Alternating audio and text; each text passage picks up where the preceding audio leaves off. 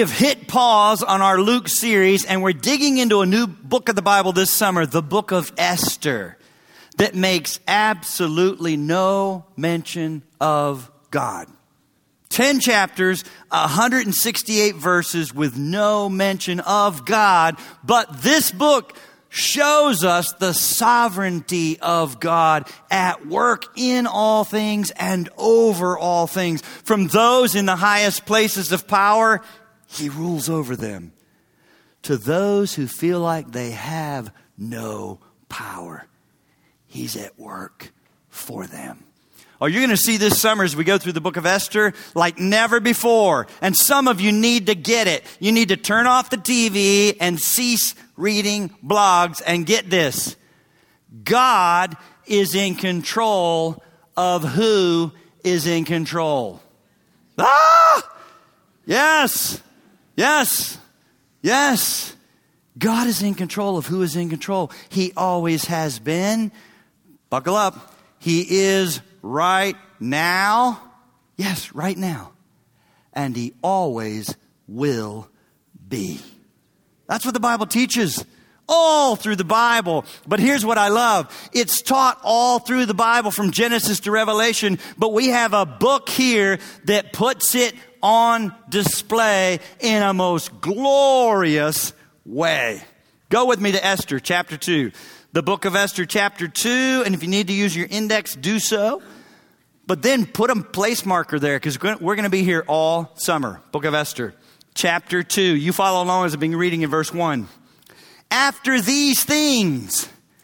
What things? Well, if you were here last week, then you know. After his amazing debacle and drunken stupor of 180 days of putting on display his own pomp and glory, and then he decided to call for Queen Vashti and to trot her around as a trophy wife, and she said, I'm not coming. After that humiliation. But actually, there's more. Here's what I love about the Bible, and I keep trying to show it to you as often as I can. The Bible is a book of history, not fairy tales. So here's what you need to understand. Chapter 2, verse 1, after these things is happening 4 years after chapter 1. It's 4 years later after that big party. You say, Brad, how do you know? Chapter 1, verse 3 says the party happened in the 3rd year of his reign. When I read our section for today, chapter 2, verse 16 says this is the 7th year of his reign. Well, guess what else? You don't just read the Bible to learn what's going on with this man. This man's name is actually Xerxes. Starts with an X. Ahasuerus was simply a Persian title that was given to many rulers. His name is Xerxes. You can read about him in history. Real guy. So even though he had 127 provinces, we read that last week in chapter 1, he decided to reach some more and he tried to conquer Greece and he got his butt kicked. And he got sent home in a most humiliating way. So now he's licking his wounds. And after these things, he's really down. He's kind of regretting the whole Vashti thing also. We're going to read it in a minute. You'll see the way it's worded. And so here we've got a king just lying around the palace, listening to country music, drinking cheap tequila. And he's really, really down. And you don't want mean kings feeling low. Because you don't know what they might do to boost themselves. And so his advisors say, ooh, before you kill a bunch of people or do something heinous, how about we have a empire-wide beauty contest and bachelorette search for you? Here we go. After these things, when the anger of King Ahasuerus had abated, he remembered Vashti and what she had done. And what had been decreed against her. Then the king's young men who attended him said, let beautiful young virgins be sought out for the king, and let the king appoint officers in all the provinces of his kingdom to gather all the beautiful young virgins to the harem. See, here's the other thing. There's a historian, not a Bible guy, named Herodotus. He records this event. He talks about this. It happened. He says that between 400 and 1,000 young women were chosen for this deal. So all the provinces of his kingdom to gather the beautiful young virgins to the harem in Susa, the capital, under custody of Haggai, the king's eunuch who is in charge of the women. Let their cosmetics be given them, and let the young woman who pleases the king be queen instead of Vashti. This pleased the king, and he did so. Verse 5. Now there was a Jew in Susa. Now here's what I love. Later in this message, you're going to hear what seems like a very offhanded, casual, superficial remark is essential, historical, and critical. This is no accident that there's a Jew in Susa. Now there was a Jew in Susa, the citadel, whose name was Mordecai, the son of Jair, son of Shimei, son of Kish, a Benjamite, who had been carried away from Jerusalem among the captives, carried away with Jeconiah, king of Judah, whom Nebuchadnezzar, king of Babylon, had carried away. You see, in the Bible, you can find a record of the Jews being conquered by the Assyrians. Then the Babylonians conquered the Assyrians, and Mordecai, his family was dragged away when Nebuchadnezzar conquered them. And then the Medo-Persians conquered the Babylonians. So now he's living under a Persian rule. But his family was carried away during the Babylonian Nebuchadnezzar. You can read all about that in Daniel. History, you guys. The Bible is not a fable. It's history. Verse 7, he was bringing up Hadassah, that is Esther, the daughter of his uncle, for she had neither father nor mother. The young woman had a beautiful figure and was lovely to look at. And when her father and mother died, Mordecai took her as his own daughter. So when the king's order and his edict were proclaimed, and when many young women were gathered in Susa, the citadel, in custody of Haggai, Esther also was taken into the king's palace and put in custody of Haggai, who had charge of the women. And the young woman pleased him and won his favor. And he quickly provided her with her cosmetics and her portion of food, and with 7 chosen young women from the king's palace, and advanced her and her young women to the best place in the harem. Esther had not made known her people or kindred, for Mordecai had commanded her not to make it known. Don't say you're a Jew. And every day Mordecai walked in front of the court of the harem to learn how Esther was and what was happening to her. Now when the turn came for each young woman to go into King Ahasuerus, so all the women chosen from all over this empire that stretched from Ethiopia to India were prepared with cosmetics and myrrh and water for 12 months. And then you had one night with the king. So this guy, if it's 400 women, a different woman each night for over a year. So don't make the mistake of thinking, oh, this must have been a huge privilege. Not. No. Now, when the turn came for each woman to go into King Ahasuerus after being 12 months under the regulations for the women, since this was the regular period of their beautifying, 6 months with oil of myrrh, 6 months with spices and ointments for women, when the young woman went into the king in this way, she was given whatever she desired to take with her from the harem to the king's palace. In the evening, she would go in, and in the morning, she would return to the second harem in custody of Shazgaz, the eunuch who was in charge of the concubines. So understand this. They just did a search. They've got all these young women who are contestants in the first harem with Haggai. After you had one night with the king, you went into a second harem that's kind of like Big Lots. Now, you're just there unless he ever calls for you again. Don't make a mistake and think she went on back to her house because she wasn't. You would never leave again. Now you're a part of this concubine. He may never call for you. Unless he calls for you by name, you'll never see him again, but you're not going home. You're not going home.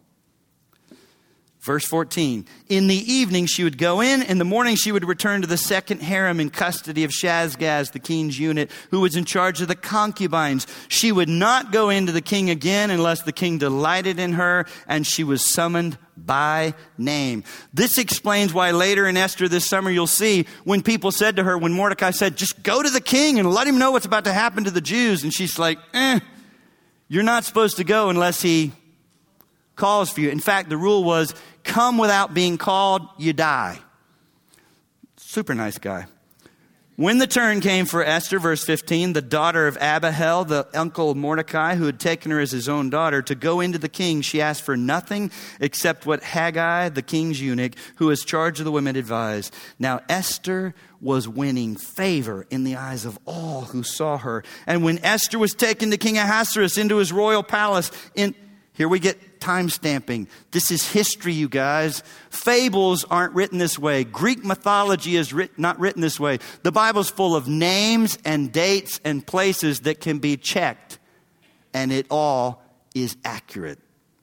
When Esther was taken to the king in his royal palace in the 10th month, which is the month of Tebeth, in the 7th year of his reign, the king loved Esther more than all the women, and she won grace and favor in his sight more than all the virgins, so that he set the royal crown on her head and made her queen instead of Vashti. Then the king gave a great feast for all his officials and servants. It was Esther's feast. He also granted a remission of taxes to the provinces and gave gifts with royal generosity. So what can we learn about who's really in control when you feel like your life or this world is out of control? Number one, God's plan, you guys. You'll see it all through this book, and you see it in the Bible. God's plan is in place. Even when you think your life has been derailed by the choices of others that you could not control. I'm where I am because of somebody else. This is not what I chose. This is not what I want. This is not what I dreamed about. Listen to me. God's plan is in place. Even when you think your life's been derailed by the choices of others you could not control. What about you today? As you consider your life where you are. Now, if you're super young, you may still be excited and thinking, I have plans, I have dreams, and here we go. Just keep having birthdays. And you'll understand what I'm about to say. When you consider where you are today versus where you meant to be or thought you would be by now. Oh, I just thought welcome to life. Where you are versus where you meant to be or thought you would be by now. Do you find yourself feeling, because here's what we tend to do about why we're not where we meant to be. Do you find yourself feeling like other people and powers and decisions and circumstances have all determined and dictated for me the place where I am now and the person I am now? Listen to me.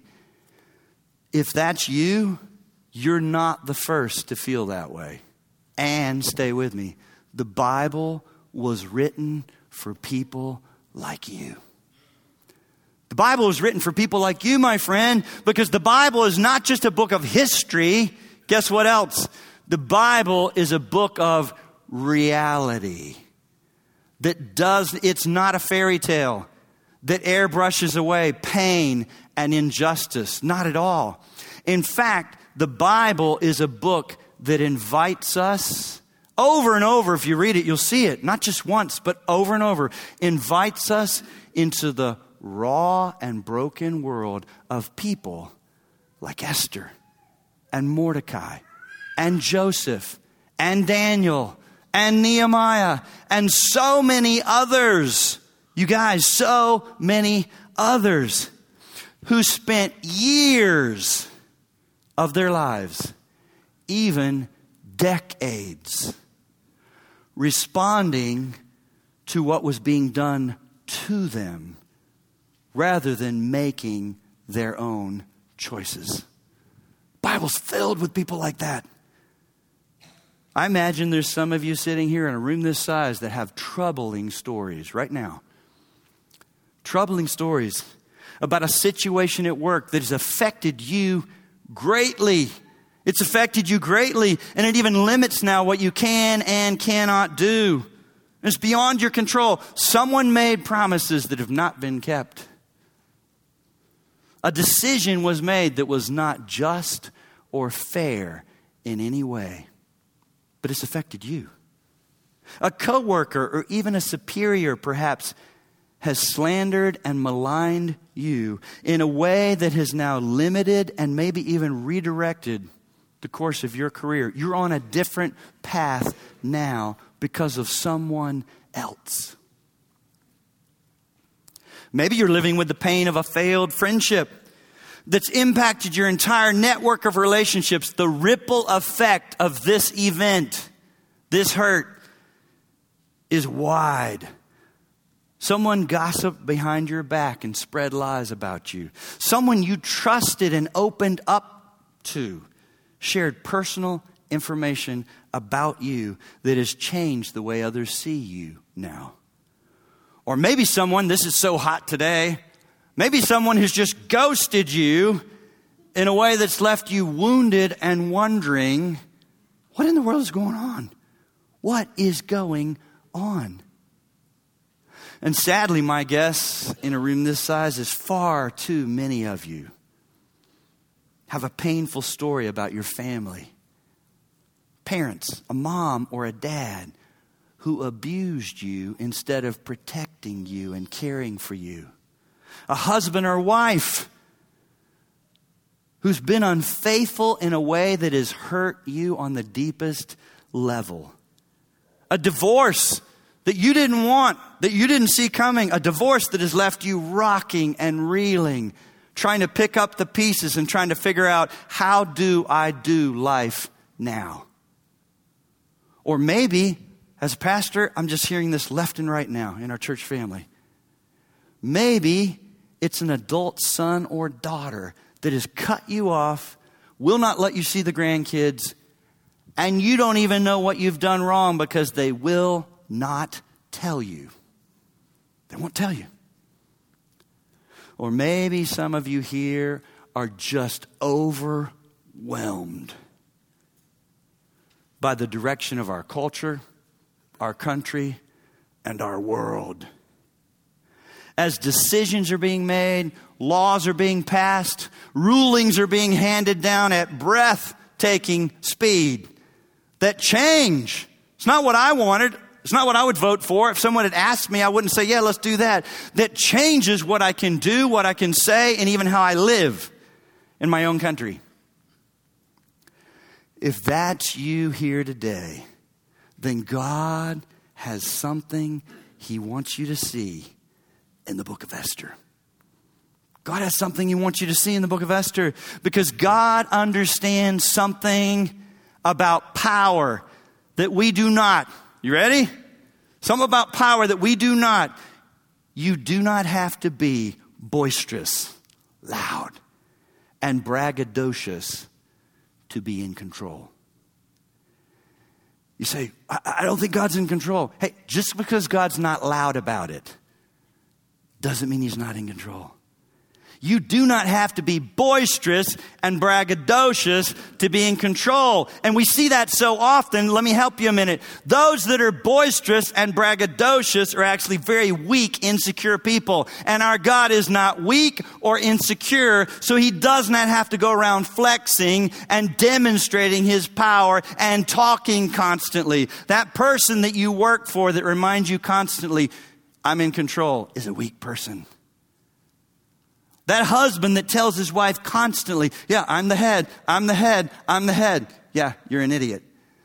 When you're really the loving person with authority, you don't have to talk about it. That celebrity, that athlete or that celebrity that creates scenes in restaurants and places saying, do you know who I am? Do you know who I am? Do you know who I am? Is a weak little person. Our God is not weak or insecure. Therefore, stay with me.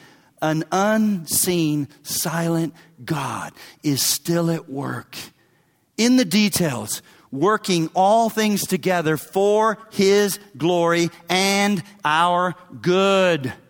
Do not mistake silence for His absence. And do not equate darkness with inactivity.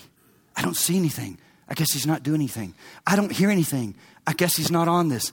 I don't hear anything. I don't see anything. I don't hear anything. I don't see anything. Let me help you. The Bible says we walk by amazing, spectacular things we see in here constantly.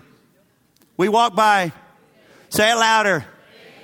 Now live it. We're done. Oh, God. No. But I mean, we've got these Bible verses that we know, and then we chafe and carry on expecting it to be different. He never said, oh, here's what will keep you going. Constant, amazing God sightings. Well, that's God.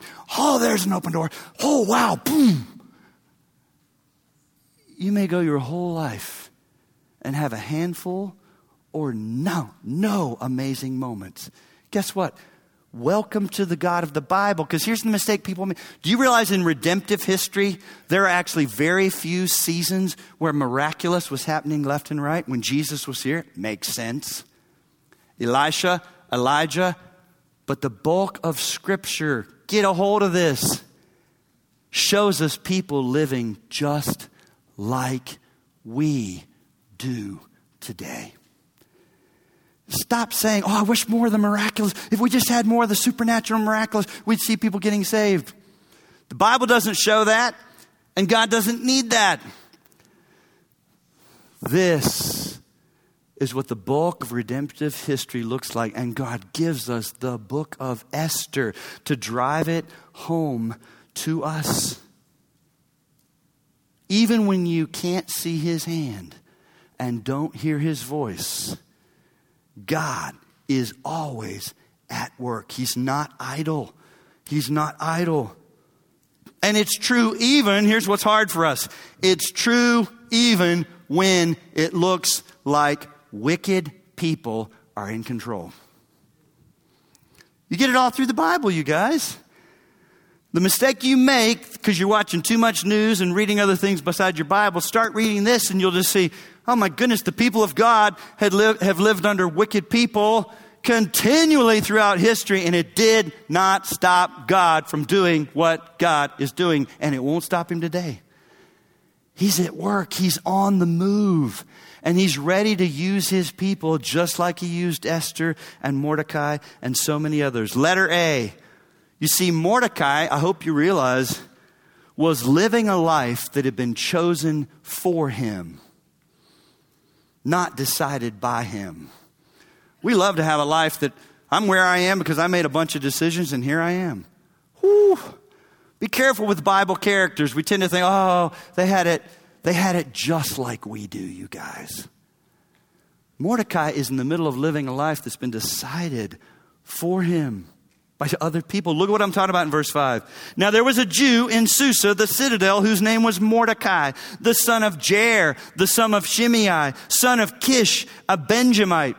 Everything about that, you guys, is a resume that indicates this guy should be in Jerusalem, and he's actually a somebody. You recognize that word Kish? He is a direct descendant of the first king of Israel, King Saul. That's his family.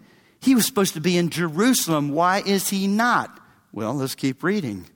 Whose name was Mordecai, who had been carried away from Jerusalem. Among the captives carried away with Jeconiah, king of Judah, whom Nebuchadnezzar, king of Babylon, had carried away. Are you picking up on a key word?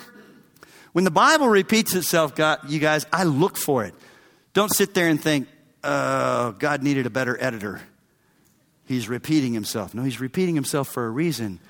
Not once, not twice, but 3 times carried away. Why? Because God wants us to understand that this 50-year-old man, that's what he is. This 50-year-old man is living a life that has been characterized by passive verbs, as others have determined and dictated for him where he would be now in life. He has made very few choices for himself. He is likely a 2nd or 3rd generation exile that's been living in a strange and foreign land. He's a Jew. He never intended to be in exile, thousands of miles from home. He never intended to be trying to raise an orphan girl in the capital of a dark and pagan empire ruled by godless and ruthless men. Again, that also should help you. Whatever your thoughts are on our current United States administration, who's at the helm, you guys, get over yourself. It has been far more godless and ruthless and wicked. And Christians have lived under those regimes and have actually lived for the glory of God and have made a difference. We do not have to have an administration that aligns itself with us for God to be for us. Woo! Grow up.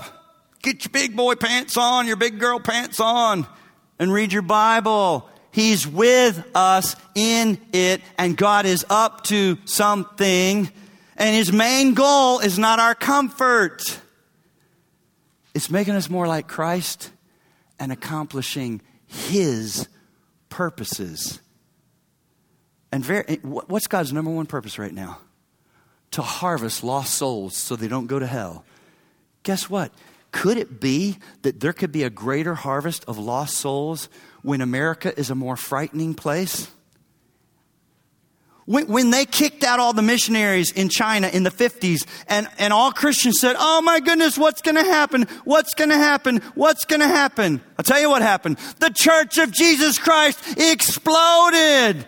Now that they can't even stop it. It happened without leadership in a time that the culture meant to end Christianity. It had the opposite effect. God can grow his kingdom, and most often does grow his kingdom during times of adversity. As the people of God walk by faith, not sight, and know that he's with them in it and up to something. What about Esther? Well, don't make a mistake here. Like my dad a couple summers ago when I went home to see him, he's like, ooh, I got a movie I want you to watch with me. And I'm like, okay. It was like some little Hallmark version of Esther called A Night with the King. Not portrayed the way it should be. This is not a special thing, Dad, but I just spared him. He's in his 80s. A Night with the King. Oh, my goodness, you guys. This is not like, yay, I got chosen. Esther's life just went from bad to worse. She was already an orphan, being raised by her cousin in a harsh and foreign land. But when King Ahasuerus decides to have an empire-wide beauty contest, bachelorette contest, Esther gets snatched up by the palace police as they're going from city to city, taking the most beautiful virgins into custody. Look at verse 8. If you would read the Bible, it would help you know what you should feel. Now look at verse 8. So when the king's order and his edict were proclaimed. I don't know about you. Usually when I see the word edict, I don't think fun lies ahead. Edict was proclaimed. And when young women were gathered in Susa, the citadel, in custody of Haggai, Esther also was taken into the king's palace, put in custody of Haggai, who had charge of the women. Skip down to verse 16. Esther was taken to King Ahasuerus. Notice this event in her life is captured by two passive verbs, taken. And what I think are two frightening words, custody. Now, do either one of those words signal to you something really exciting lies ahead? I've been taken into custody by an edict. But listen, all those words do describe what it feels like for a person who's been caught up in and swept along by circumstances that are beyond their control. Taken, carried away. Both Mordecai and Esther in this short little passage, 5 passive verbs. Carried away, carried away, carried away. Taken, taken. Because those verbs describe life for someone who is just being swept along by other people and can't stop it. You think about what's happening to Esther right here as a 20-year-old girl. Someone else is making decisions for you, and you just lost your freedom to decide who you want to be and what you want to do with your life. And don't make a mistake here of thinking for a minute that this might have been some kind of great option for Esther of getting out of poverty and into the palace. Everyone in that day, read history, everyone in that day understood what palace life was like for the women, notice plural, of the king. This was not fun. This was not great. You would never go home again. Because once he'd had you, it would be a disgrace for him to think anyone else could have. You'll never have a husband. You'll never have kids. You'll never have a home. Whatever your dreams were, it's over. You might be living in some measure of splendor in the palace, but you are desolate. You are lonely. You are cut off from the rest of the world. And imagine the drama of 400 or 500 other women. Yay. Who were all so beautiful they were chosen. A lot of drama, a lot of angst, a lot of loneliness, a lot of desolation, a lot of longing for home, and a lot of time on your hands to think about what you thought you were going to be doing with your life. This is not a blessing. Joining the king's harem was not the stuff of fairy tales. Because you would never see him again unless he called for you by name, which was highly unlikely since he had hundreds, if not thousands, of women in his harem. And to top it off, I hope you sense what's missing here. You know, we got places in the Bible, and it's wonderful. We're like, oh my goodness, Peter got thrown into prison, and angels showed up. Chains fell off. Gates began to open, and Peter knocks on the door where the Christians are praying, and they don't even believe it's him. Can't be him. Oh, powerful prayers, really believing. That's the only record we have of that. But we love to tout that around. It's like, that's normative. James got taken by the same king, and he was killed. That's how that ended. John the Baptist got taken, and his head was lopped off and carried on a platter into a dance room because the king loved this girl that was dancing. Said, I'll give you anything you want. She said, I'll take the head of John the Baptist. No angel spared him. Nothing intervened. He lost his head because some teenage girl danced and pleased the king. This is what is normative in the Bible, you guys. And even Peter, who experienced an angel leading him out of the prison, died being crucified upside down. No angel delivered him. So don't hear me saying I'm not excited about these places in the Bible that are like, Do hear me saying, stop trying to make it normative and expecting your life to look like that. And if it doesn't, I don't know how to live for God. I don't know how to live for God. Esther is in a time of redemptive history. This whole book, a time of redemptive history right here, where no angel shows up. She doesn't get an angel. No dream is given. No word of hope is prophesied by some prophet that says, thus says the Lord, be encouraged, Esther, here's what's about to happen. Nope. And there's no miraculous deliverance for Esther. What about you? Maybe you've been guilty of at times reading your Bible and when you're in those places saying, oh my goodness, where's my visit from an angel? Where's my dream? Where's my vision? Where's my word of prophecy? Where's my miraculous deliverance? Why doesn't it happen like that today? Now, don't hear what I'm not saying. I had a guy come up to me after the first service, and he wasn't arguing with me. But he'd been on dialysis since he was ill, and now all of a sudden he's not. They said, we've never seen this before. Praise God. He's not on dialysis. God did that.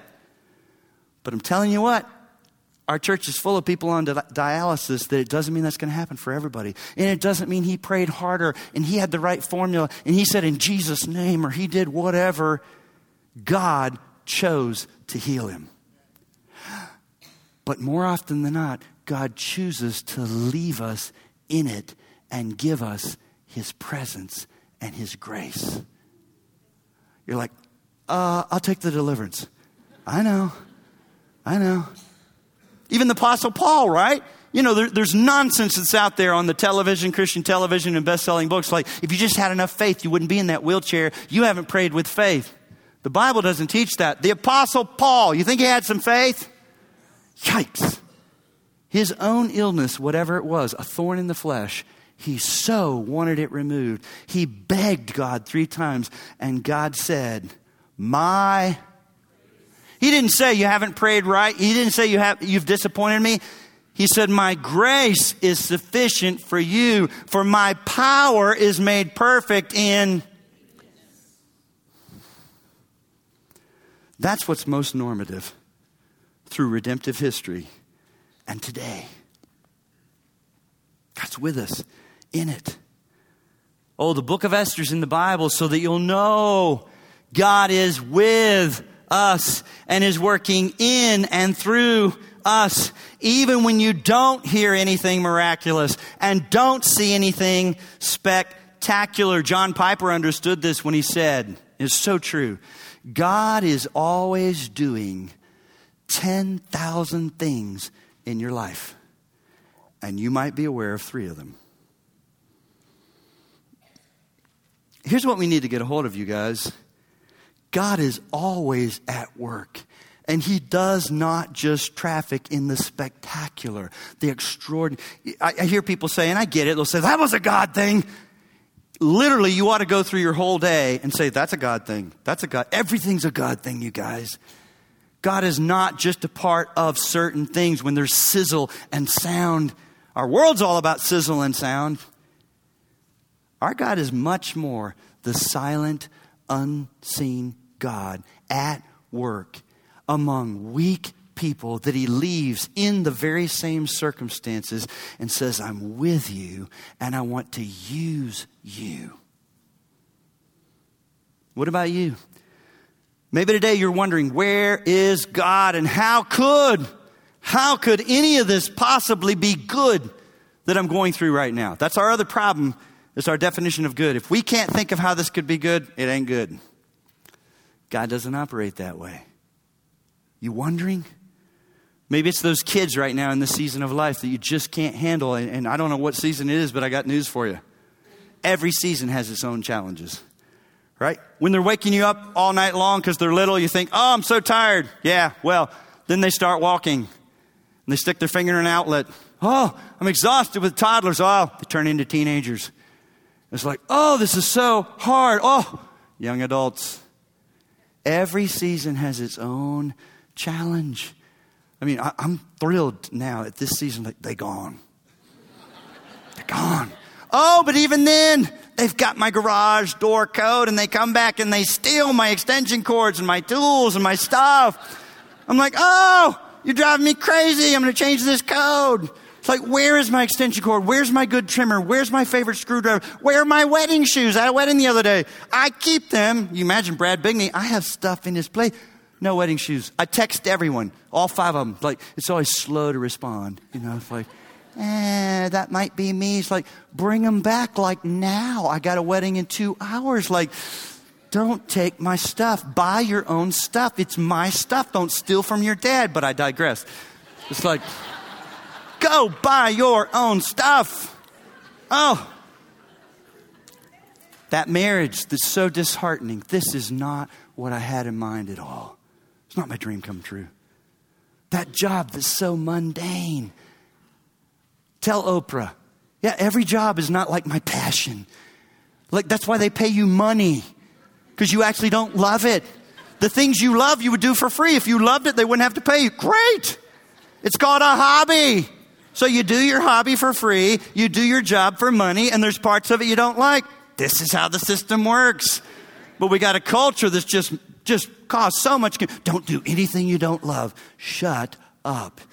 It's called work. I hope you love parts of it. But listen to me. I don't love all my job. I just said that.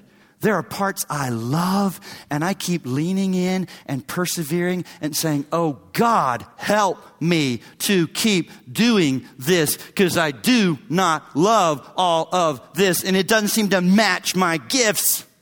It's not what I wake up thinking, yay, I get to do that. That job that seems so mundane. That health issue that's so debilitating, you think, it limits me now. I could be so much better and serve God without it. Or maybe it's just the relenting pressure of trials that won't let up, and you can't see any good purpose for it. Listen to me. Whether you see him or not, whether you see his hand in it or hear anything spectacular in it, God is with you. Because get this, God traffics in the mundane as much as the spectacular. Oh, God delights in the ordinary as much as the extraordinary. And get this, you ever heard that phrase, God moves in unusual ways? Oh yeah, he does. I got some better news. And God moves on uneventful days. God moves on uneventful days. At the end of your most uneventful day, God has been at work in your life. All over it. All in it. Everything doesn't have to be spectacular, extraordinary. Praise God, because the bulk of our lives, you guys, will fall in the category of ordinary. You realize the bulk of the Christian life is comprised of taking the next step. Taking the next step by faith and serving Him in the midst of ordinary, in the midst of mundane, in the midst of I don't understand this, in the midst of this doesn't make sense, in the midst of this is not where I thought I would be. Well, it may not be where I thought I would be, but if you're a believer, He's with you right there. Just because it doesn't match your script for your life doesn't mean you lost God. He can't be there. Oh, He's there. He's there. He's there. And what we want from Him most is that He would demonstrate that He's for us by delivering us out of it. Every now and then that happens. But what He usually does is gives us grace and favor in the midst of it. That's my second point. God's favor can find you in the midst of some of the most unlovely and unlikely places. You realize that? God's favor can find you in the midst of some of the most unlovely and unlikely places. This is not pretty. This is not easy. This is not good. His favor can find you there. Right there. Right there. 3 times in this passage, we're told that Esther was finding favor and grace in the eyes of those around her. Look at verse 9. And the young woman pleased him. That's the head eunuch, Haggai, and won his favor. Verse 15, now Esther was winning favor in the eyes of all who saw her. Verse 17, the king loved Esther more than all the women, and she won favor and grace in his sight. So what's going on? In the midst of what looks like shattering circumstances where she might have concluded, I've been abandoned by God. Where's this great God I learned about as a girl from the Old Testament? God is good. God is love. God is powerful. In the midst of what might look like shattering circumstances where you conclude I've been abandoned, the author of Esther introduces a theme that you will see through the rest of the book now and you will see in the Bible. Favor and that God can give you favor and grace. He's giving her favor and grace in the eyes of people that should despise her. And be careful here. That just like there's a silence, there's absence of any mention of God, I think it's intentional that there's no description given as to why she got this. Oh, she was so faithful. Oh, she was so, It's not about Esther. It's just God gave it. God gave it. God gave it. You don't earn His grace. You don't deserve His grace. He gives it. He gives it. Nowhere does the text credit Esther with earning or deserving this. Instead, the passage just screams that this unseen, silent God is on the move, sovereignly turning the hearts of powerful people towards this young girl. It's the same thing you see in the lives of other people in the Bible that looks like they've been abandoned, that looks like they're crushed by circumstances. Here's a young girl, Esther.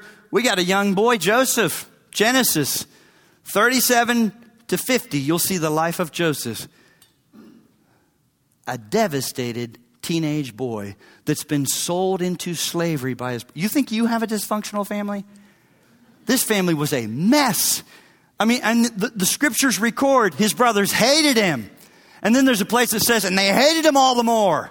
And they hated him. And they sold him to a group of traveling Midianites. Can you imagine that? I don't even speak their language. And they just sold me. And I'm riding off on a camel to I don't know where, screaming, guys, guys, guys. Oh, but it gets worse. You know, we tend to think, but if I hunker down and I decide I'll please God where I am, even though it's not where I want to be, He'll bless me. Well, he gets bought by Potiphar, and he's a servant in Potiphar's house, and he's serving well, but Potiphar's wife decides she wants to go to bed with him, and he does the right thing. He runs and says, no, how can I do this? Potiphar's given me so much except you. I can't do this. And she lies when Potiphar gets home and says he raped me. Potiphar believes her, and now he goes from house servant to prison dungeon. Things just got worse, even though he did the right thing. Could that happen? Yes. But, just like I'm trying to help you see here, 4 times in Genesis 39, I've got them highlighted in orange in my Bible. It's not in your outline, but you might want to write this down. 4 times it says, but the Lord was with Joseph. Verse 2, verse 3, verse 21, verse 23. Now we tend to think the way I know the Lord is with me is he would deliver me from this. No, the Lord was with Joseph. And don't make a mistake. If you think you know the story of Joseph, you can read Genesis 37 to 50 in like 30 minutes. Joseph lived that for 17 years. He was 17 when his brothers sold him into slavery. He was 34 before someone, the cupbearer, in the presence of Pharaoh said, "Oh, you know what? There is a guy." And then he was called and began to serve as number 2. But 17 years, you guys, is a long time to not know what is going on. How can this be good? How could God be in this? What could possibly be good about this? I must be abandoned. The Lord was with Joseph. And I don't know where you are right now or what you're going through, but if you are a child of God and you've put your trust in Christ and you have a robe of righteousness and he's your high priest interceding for you day and night, the Lord is with you in it. You are not alone. I don't know who's against you, but he's for you. He's for you, and he doesn't have to demonstrate it by being loud and spectacular. You see the same thing in the life of Daniel, teenager, drug off to Babylon. And in Daniel 1:9 it says, and God gave Daniel favor. Now he's still in exile. He's still a captive, but God gave him favor in the court of Nebuchadnezzar, a wicked man. But listen to me. Oh, way beyond Esther and Mordecai and Joseph and Daniel and Nehemiah. Listen to me. When we talk about the favor and grace of God, how do I know I have the favor and grace of God? We have it so much better than they did, you guys. Because we today have the Spirit of God living in us. You realize in the Old Testament, the Spirit of God just would come upon them for special occasions and help them? Remember the disciples said to Jesus, "Oh, please don't leave, don't leave, don't leave." He said, "Oh, if I don't go, I can't send the helper." Oh, when Jesus was here in flesh, you had to figure out where he was. You had to get yourself to Capernaum. You had to get yourself to Nazareth. You had to figure out where he was healing next, or you wouldn't see him and hear him and know him. And now you don't have to find him. He lives in you. You're not dealing with those little kids all by yourself. You're not on that campus by yourself. You're not in that horrific job by yourself. You're not going through that health issue by yourself. The Spirit of the living, resurrected Jesus lives in you, and no one can take it from you. That's what he's given us. And you have the promises of God. Oh, much greater promises, new covenant promises because of a resurrected Savior. Let me show you what I'm talking about. Go to Romans chapter 8. Romans chapter 8, let me show you what I'm talking about. That you have, that Joseph didn't have, Esther didn't have, Mordecai didn't have, Daniel didn't have. Romans 8, verse 26. Likewise, the Spirit helps us in our weakness. For we do not know what to pray for as we ought, but the Spirit himself. Look at me. I've had times that I've been so overwhelmed by either something that's afflicting Vicky, by a kid thing, by a church thing, by my own confusion, that I don't even know how to pray. I can't even think clearly enough to have full sentences. Our God doesn't say, if you can't give me a subject and a verb with an object, get out of here. Do you realize you can go into his presence and just groan? Your groan makes it to his throne.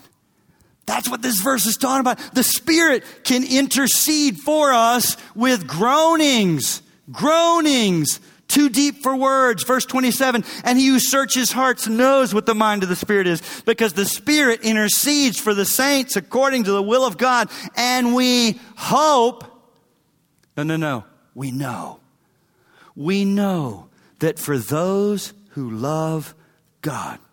Do you love God? Are you his child? Are you an adopted son or daughter? For those who love God, some things, how many things? All things work together for good. Now, he's not saying all things are good. Slander's not good. Abuse is not good. All kinds of things are not good. He's saying I can sovereignly supersede and even work through the sinful choices of others to work good in your life. Now, here's part of why he can do that. Because he can tell you what good is. Look at it. For those who are called according to his purpose, for those whom he foreknew, he also predestined to be conformed to the image of his own Son. Whatever makes you more like Jesus is God's definition of good. And even in the life of Christ, did he suffer? Was he wronged? And we're his followers. These things conform us to the image of his Son in order that he might be the firstborn among many brothers. To those whom he predestined, he's called. And those whom he's called, he's justified. If you're here and you've put your trust in Christ, your sins have been wiped out. How many of them? All. And the righteousness of Christ has been applied to your account so that when God sees you, he sees the perfection of his Son. You may be wrong in all kinds of people's sight, but you're right in the sight of God. Justified. Those whom he justified, he also glorified. He's got that verb in the past tense, even though it hasn't even happened. Why? Because it's as good as done. Who he calls, who he justifies, he will glorify. That person in your life cannot keep this from happening. God is going to finish what he started in your life. You are headed towards glory. You will be glorified. This will come to an end. This is a vapor. This is temporary, and eternity is coming. It will happen, and no one can stop it. What then shall we say to these things? If God is for us, who can be against us? It doesn't mean people won't be against you. They are. But he's saying in comparison, it doesn't matter. Oh my goodness, if God is for you, doesn't matter who's against you. He who did not spare his own Son, but gave him up for us all, how will he not also with him graciously give us all things? That's not a name it and claim it verse. You will not get a Lexus. That is, he will give you everything you need in that circumstance to persevere and please him. He'll give you everything you need. He'll give you everything you need. He's with you. He's working in you, and he'll give you everything you need. Who shall bring a charge against God's elect? It's God who justifies. Who is he who condemns? Christ is the one who died. More than that, who was raised, who is at the right hand of God, who indeed is interceding for us. Who shall separate us from the love of Christ? Shall tribulation or distress or persecution or famine or nakedness or danger or sword? He's not saying none of those things will happen. He's saying those things just might happen to you. All of them. But they cannot separate you from the love of God that's in Christ Jesus. They cannot cut you off from the throne of grace. They cannot take the Spirit of God from you. They cannot change your eternal final destination at all. And that loving Savior, you guys, that he's talking about right here, is coming back as King of Kings. Oh, these first two chapters in Esther are all about the power and glory and pomp of an earthly king. But there's a better king coming. There's a better king coming. Oh, far above King Ahasuerus is King Jesus, who is still on his throne. King Ahasuerus is the son of Darius, but Jesus is the Son of God. King Ahasuerus never tasted or experienced poverty or humility, but Jesus took on flesh and tasted both for us. Ahasuerus used his power for his own glory. Jesus used his power for our great good. Ahasuerus was a man who wanted to be God. Jesus was fully God and became man for us. Ahasuerus killed his enemies. Jesus died for his enemies, saving millions and millions of people. Ahasuerus died and was buried, but Jesus died and rose again, conquering sin and Satan and hell. The kingdom of Ahasuerus spread from India to Ethiopia, but the kingdom of Jesus includes people from every tribe and tongue and language and nation. The kingdom of Ahasuerus came to an end, but the kingdom of Jesus will never end. He shall reign forever and ever. Oh God, thank you for your word. Thank you for your Spirit. Lord, thank you for those that have gone before us. There is a great cloud of witnesses, men and women who have faced the same difficulties we have. And you use them in their weakness. Oh God, you are the same God who was sovereign over the history of all these other points that were so dark, so scary, so confusing. And you are our God now. Oh, reorient us. Reorient us. Reframe everything by your word. Help us to have eyes that see more than right here, right now. And cling to the promises that you're with us, working in us, and working through us for your glory and our good. Use us in our weakness to be your people for such a time as this. We pray in Jesus' name. Amen.